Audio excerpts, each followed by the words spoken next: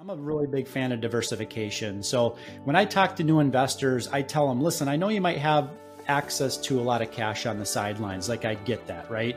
People have money that are locked up in their IRAs that they want to let that money free through a self-directed IRA route.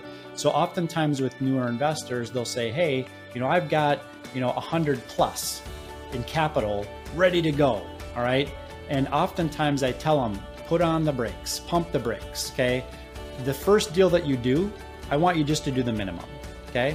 The second deal and because you're gonna learn a lot about the process, you're gonna learn about the operator, you're gonna learn a lot about the syndication space in general, because quite frankly, the world is kind of against. Welcome to the Freedom Chasers podcast, where we bring you interviews and discussions that share the stories, successes, goals, and dreams of real estate agents and real estate investors pursuing a life of purpose and freedom. All right, guys, today I get to talk to Jeremy Dyer, a man who's in 24 different LP positions. You might be wondering, what in the heck is that? He's a limited partner, means he's invested his own money, decent money, into 24 different funds or syndications, as well as being a GP on or co-GP on 3, and raises capital through fund of funds, right? So this guy is around money and business and opportunity all the time. And I'm assuming we're going to get some really, really amazing knowledge here about how we can vet syndicators, sponsors, and how you can potentially do some due diligence on this to help protect money if you're thinking about investing. So Jeremy, thank you so much for coming on the show. Oh, and by the way, I forgot to mention the Freedom Point he just launched. I think it was on Monday. So I'm super stoked about this to have another great podcast out there. And if you can't tell, both of our names have freedom in it. So we got some similar philosophies. So Jeremy, thank you for hopping on the show and take us away, man. Give us a little bit of insight, 24 different syndicate or investments, LP investments. Tell us like what you've learned in that. Yeah, Matt. And first of all, thanks for having me on your show. I appreciate it. Hopefully we can provide some value to your listening audience there. Yeah, you're right. I'm in 25 syndication deals now as a limited partner investor. So I would say that I'm a bit of a glutton for punishment, so to speak. My genesis behind being in 25 of them and continuing to build, on my own personal portfolio is really because I believe very firmly in a couple of things. Number one, diversification, right? So that was kind of the whole genesis behind why I got into investing as a passive limited partner investor in real estate, was because I wanted to diversify outside of, the traditional institutional, grade investment options. But within real estate, I also wanted to diversify my portfolio. So about 80% of my current limited partner holdings are in multifamily in states like the Carolinas, the Midwest, like Ohio, Kentucky, Tennessee, southern states like Texas and Arizona. And then the remaining 20% are in other asset classes like assisted living, retail, flex office, self-storage, just to name a few. My journey really started in real estate back in 2012. When I got to this point in my life where I realized in order to release the dependence on the W-2, I was either going to have to actively have another side hustle, something that I was passionate in, or I was going to have to find ways in which I could create passive income. So in 2012, I started actively fixing and flipping homes and renting them out. My dad was a general contractor. My wife just happened to have a knack for interior design work. And so we would buy homes, fix and flip them. The challenge became in 2015 when the market was getting incredibly competitive. We were putting in offers on homes that we were never even able to see the inside. We were putting offers on homes with zero contingencies because the seller was getting, in some cases, 50 offers from 50 other, fix and flippers. So 2015, it became incredibly competitive. Second to that, we were faced with this dilemma. Do we scale the business? Okay. And continue to create or invest in a second full-time job for me, or do we choose to exit? The writing was really primarily on the wall when two things happened. Number one, I came to the realization that in order for me to watch my children grow up, okay, and I have 4 of them, I was going to have to find a way where I wasn't swinging hammers on weekends and dealing with tenants during the work week while I should be spending time with my children, right? And my wife. So that was one kind of pivot moment for me. The other one is the last asset or home that we flipped. When it was time to get to the closing table, the inspection report came back negative in one area, and that is the septic system failed. Okay. So we were faced with a $25,000 bill to have the septic system replaced in that single family home that we had fixed and flipped over a 6-month period. And that virtually bled into most of our profits that we made on that opportunity. So 2015, we decided we've got to pivot out of active real estate investing and instead pivot into or transition into doing it passively. So in 2015, I networked my way into a sponsor that had a wonderful track record, had been doing it time and time again, rinse and repeat. My wife and I made a decision to invest into our first real estate syndication in 2015. After a 3-year period, we had doubled our money and we were completely hooked on the strategy. I made more money in that passive real estate investment than I had made on the previous 3 fix and flips that we did. So now if we fast forward to today, 2023, we are a limited partner investor in 25 syndication offerings as a passive investor. And a couple of years ago, one of my sponsors had come to me and asked me, "So Jeremy, you've invested with us a dozen times now. Would you be willing to serve as a reference in case other investors want to learn more?" And I said, "Absolutely, I'll do that." And after I had done that several times, the sponsor said, "Hey, you're pretty good at being a reference for us. Everyone that you talk to invests in our deals. Would you ever consider or think about the possibility of helping us raise private money from investors in your network?" And I said, "Sure, why not?" So fast forward now to today, I've raised capital as a co-GP on 3 deals, and I've raised capital on 4 projects so far as a fund of funds manager. So there's so many different directions we can go here as far as how to raise capital, how to structure things. I'd like to stay a little bit on the LP side at the beginning, just talking about you're obviously investing a lot. What are the things that you've learned? You're currently in 25. Have all of them gone well? Have you invested in one that hasn't yet? Yeah, great question. So I haven't lost any money, if that's what you're asking, which is obviously a good thing. That's, rule number 1 and rule number 2, right? So no money lost, but I am in one deal that underwent a capital call.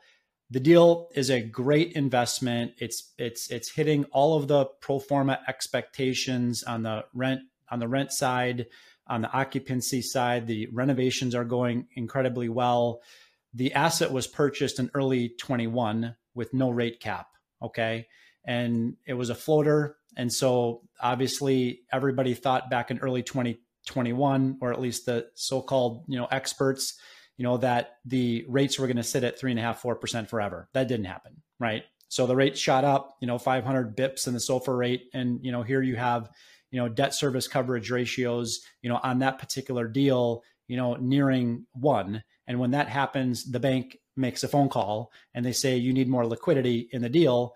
And so that's exactly what happened with that particular deal. There was a capital call. Those that chose to participate in the capital call did participate. If you didn't, your shares were obviously diluted. But as an incentive for the limited partner investors to participate in the capital call, which ended up being about 30% of the total investment, in exchange for that, the general partner in this case gave up 15% of their general partnership ownership to help sweeten this pot, so to speak, for limited partners to stay involved in that particular offering. So because I have a lot of, trust and faith and confidence in this particular sponsor to pull off the value add business plan and mission, I'm very confident that at the end of the day, the deal will go just fine. It just needed some additional liquidity so that the sponsor could purchase a rate cap. Yeah. You started in 2015 investing in LP positions, and we've been in an amazing run, potentially up till now, or who knows? But, obviously, the saying goes, when the tide goes out, you see who's skinny dipping. How are you, if at all, adjusting your strategy now that we might not be in as favorable situations as we were in 2015? Yeah, that's a really good question. And as you know, in real estate, it's always changing, right?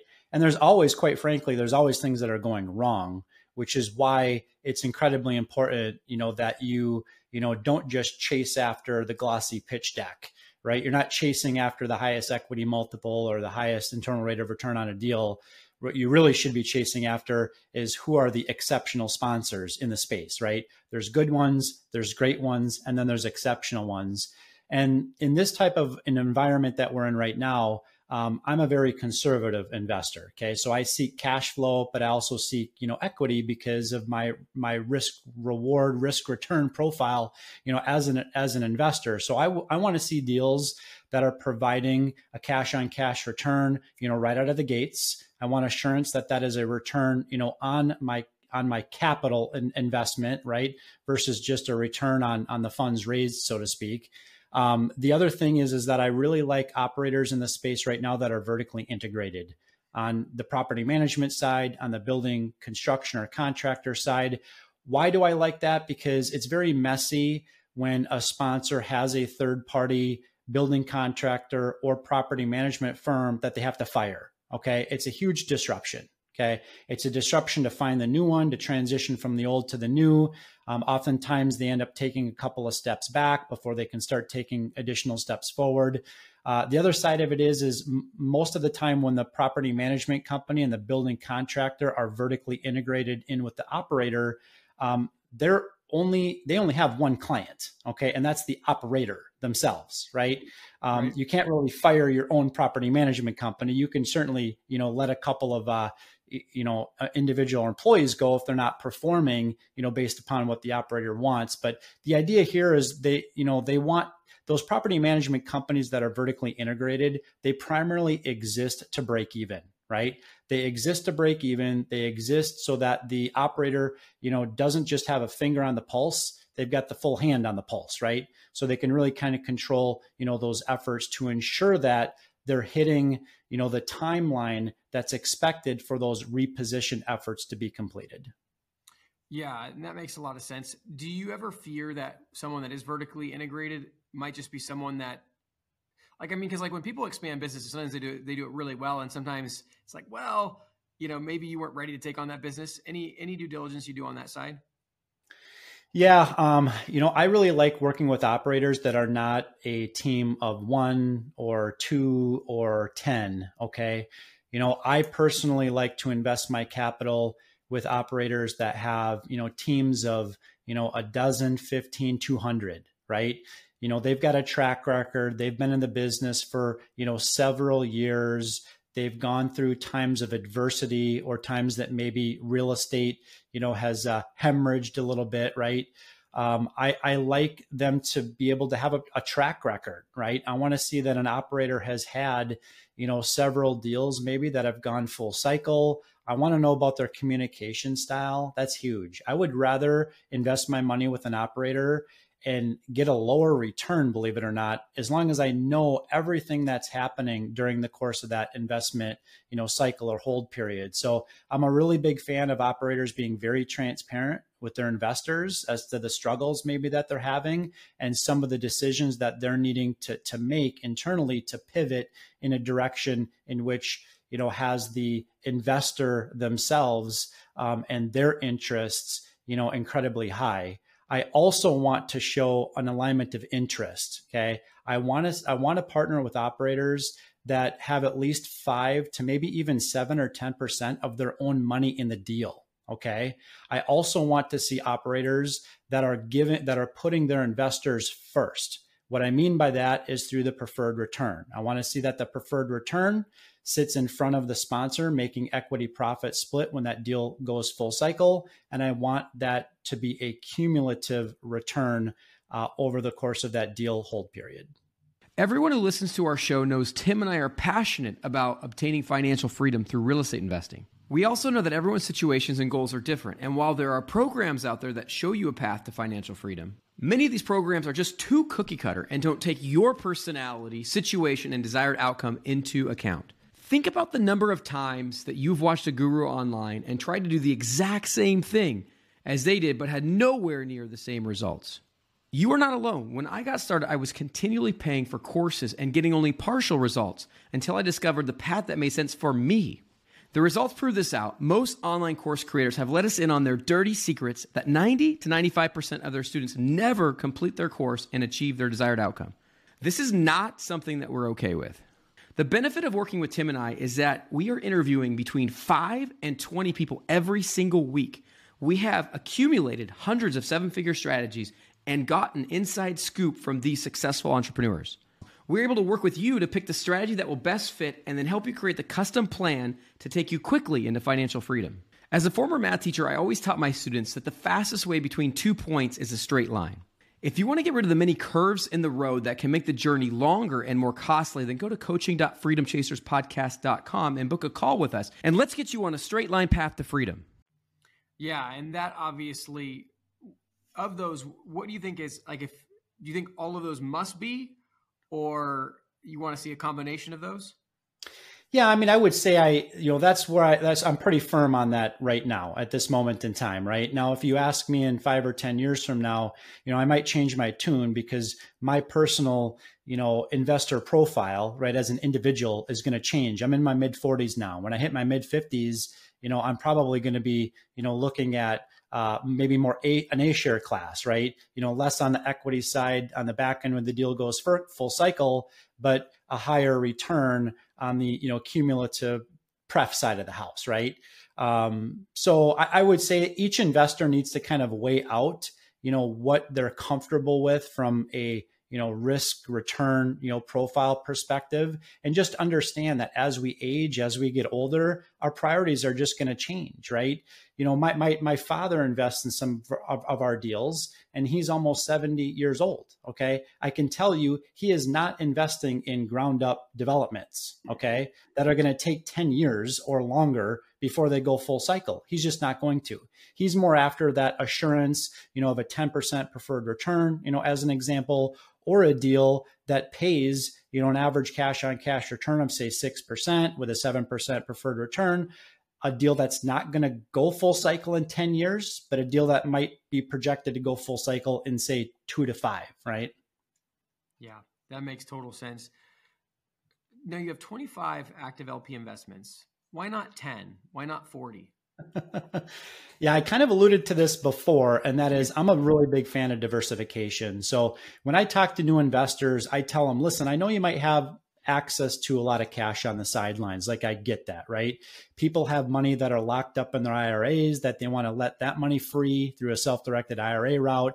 So oftentimes with newer investors, they'll say, hey, I've got, 100 plus in capital ready to go. All right. And oftentimes I tell them, put on the brakes, pump the brakes. Okay.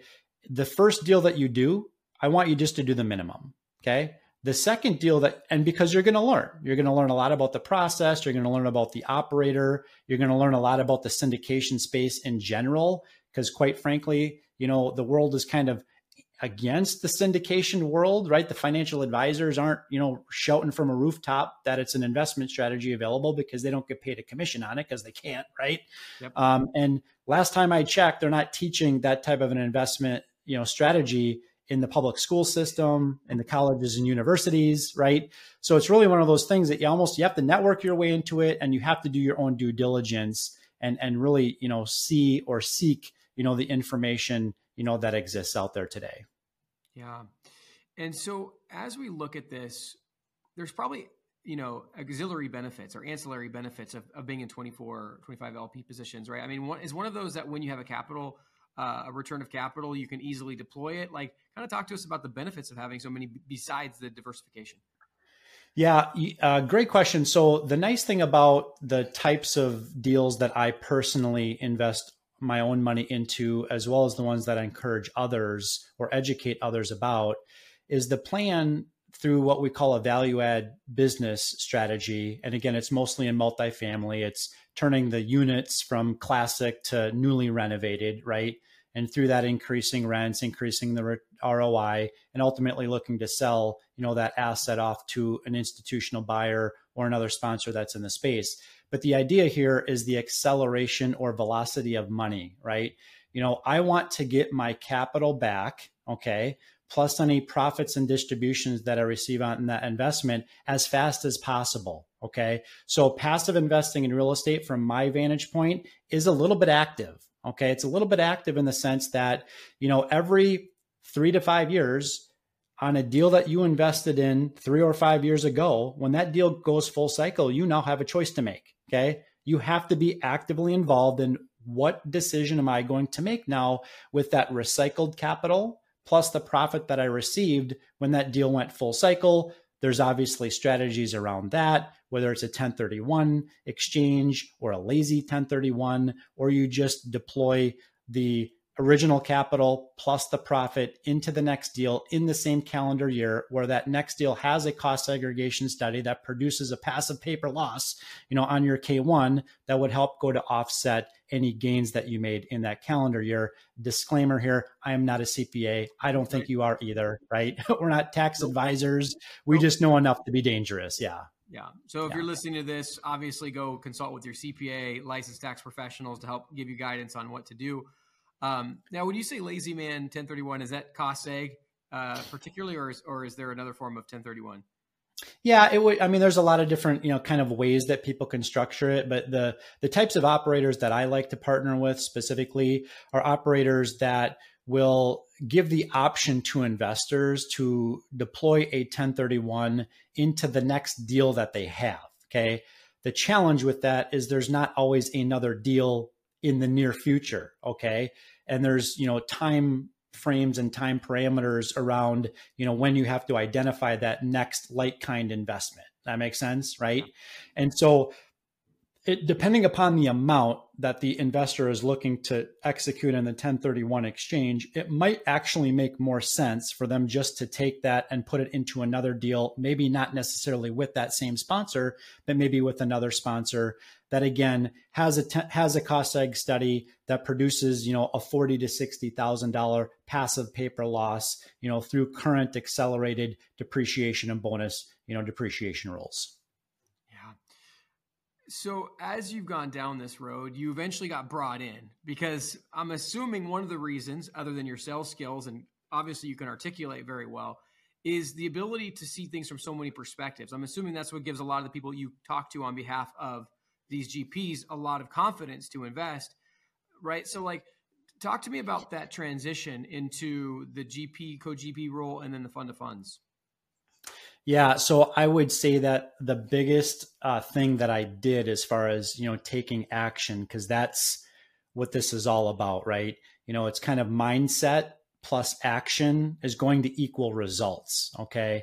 And we can read all the books we want. We can listen to all the podcasts we want to get the knowledge, because it's all, quite frankly, it's all out there virtually for free or very low price, right? Last time I bought an Audible book, I think it was like $9, right? So the education is out there, right? And you can have a proper mindset. The challenge is really taking that next step and actually putting action behind the education, right? And so that's largely, part of my transition from active to passive, and then partnering with other, sponsors at the general partner level and forming funds, was really because I took the time to get educated. Again, there's books out there that you can educate yourself. There's podcasts out there. You don't need to, and I'm not knocking anybody that's doing this, but you don't need to spend $50,000 joining somebody's mastermind. Okay. You don't need to spend $20,000 going to a weekend retreat. Okay.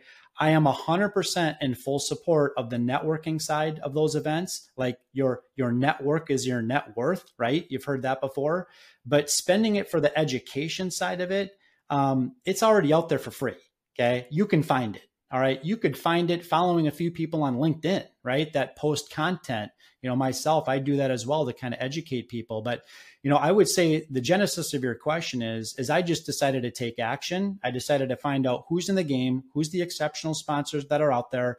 I reviewed thousands of deals, okay, so that I could understand the underwriting side. I can understand the mind of an operator. Why do they think one deal is better than another? What are some of the pitfalls? What are the things for me as a limited partner investor? What should I be looking at, or what should I be verifying? Trust but verify, right? When I look at that pitch deck, the glossy 17% IRR sounds great. the equity multiple of a 2.2, that sounds awesome, right? But let's dig into those details, right? Let's look at some of the assumptions, because those projections are just merely based upon the assumptions that the operator put into their pro forma. Okay, let's look at those assumptions, and let's just, with an open mind, let's try to figure out if those assumptions, if we believe that those assumptions will ultimately manifest themselves in the returns that the operator is projecting. It's almost like a Shark Tank, right? I mean, you want to evaluate it in a similar way. I mean, obviously, maybe it's not as crazy as like a brand new invention, so to speak. I mean, it's a little bit more limited to various asset classes in real estate, but I mean, it can go just as sideways as that if the assumptions are really bad. Yeah. Good point, Matt. Thank you. So let's talk about the fund to funds transition. So obviously you're doing the co-GP thing. Was it an idea presented to you? Did you kind of think about like, oh man, like I can really raise money? Yeah, a great question. So largely that decision so far has been primarily based on the way in which the sponsor, structures the investment, right? So on the co-GP side that I'm involved with on several investments that I'm in right now, I have to show active material participation in the execution of that business plan in order to remain compliant. So I made a transition from the co-GP structure to the fund of funds because I knew that I was going to get spread too thin trying to show material participation in the business plan when I'm involved with a dozen deals, right, as a fund manager. So I chose to pivot to the fund of funds structure. And one of the things that I really like about the fund of funds, and for your listening audience that doesn't know what fund of funds means, it's basically group investing, okay? It's a group of investors that come together, we pool our money together, and we make one large capital contribution into whatever that investment opportunity is. In exchange for that type of a structure, those that participate through the fund of funds or the pooled investment, type of structure are able to get preferred returns over what the traditional retail investor would get if they're going directly into the deal, if that makes sense. Yeah, absolutely. And so as far as activities go, I mean, at the beginning, it was you were taking people that were referring people with capital for you to talk to them to say, hey, do we do a good job or not? Now, how are you developing an arm to attract capital to the fund of funds? Yeah, that's a great question. So, as maybe many of your listening audience knows, you can't advertise deal offerings, right? I only raise capital on 506B offerings, Regulation D. So you're not going to see me putting anything out on LinkedIn or any other social platform about a deal, right? Because I can't. So the way that I've structured it is I've tried to become a magnet. Okay. When I say I've tried to become a magnet, I'm really trying to challenge people's investor mindsets. Okay. And I'm really trying to provide as much content and education as I can on various platforms. Okay. Whether that's through my email marketing, my website, LinkedIn, Instagram, I'm really trying to put as much information out there into the hands of people so that they genuinely want to learn more about what I'm up to, right? And so I provide some free education, through my website, an ebook, and I'm very regular on posting on Instagram and LinkedIn, which have largely been a great, funnel source for potential new investors. But beyond all of that, okay, my investors primarily that come now are people that are referred to me by other investors. Okay. I would say that within the past 6 months, every new investor that we've brought into an opportunity in the last 6 months, I have only known for 6 months or less because they've been referred to me by other people that are already in my network, that are already investors through Starting Point Capital, that already know me, like me, trust me. They're confident themselves in investing with us, knowing that we're going to take very seriously the fiduciary responsibility that we have to, vet the deal, vet the sponsor, and protect, their investment, that they're willing to then introduce me to those that are in their own personal professional network, including oftentimes I had an investor recently within 30 minutes of me being on the phone with a brand new investor, he had referred me to his brother, his sister, his parents, and his neighbor. Within 30 minutes of that first call, they all invested as well. That is wild. And I mean, when you develop trust amongst people with needs to invest, I'm sure it spreads pretty rapidly in the sense that, like, once somebody knows that you're going to deploy their capital well, then obviously, you know, they'll share. What is your vision for your life and business in the next 12 to 18 months? Yeah, I mean, I would like to continue to increase the frequency and the amount of education that we're providing to our investor base. You mentioned early in the session that we've launched a podcast of our own, which out of coincidence has the name Freedom in it as well. So we are the Freedom Point Real Estate Podcast. We just launched on Monday. Again, the genesis behind that podcast is the very same thing you're doing, and that is wanting to educate, you know, your network and wanting to really educate others on the value of investing for the purpose of, in the future, having more time freedom, more financial freedom, right? That's kind of the genesis behind it. So, you know, we're going to continue to develop the Freedom Point Real Estate Podcast. You know, in addition to that, you know, we're going to really dial down and double down on our existing investors because that really is, you know, where the lion's share of our new investors come from, is those that are already currently invested with us today. Yeah, fantastic. Jeremy, thank you so much for hopping on with us, sharing about your investments and giving us some great insight. Guys, for those of you out there listening, write down something you learned from today's episode. Share it with somebody you know so they can hold you accountable, because freedom is acquired one action at a time. And if you take steps day by day, before you know it, you too will be living a life of freedom. Thank you guys for tuning in. We'll catch you on the next episode.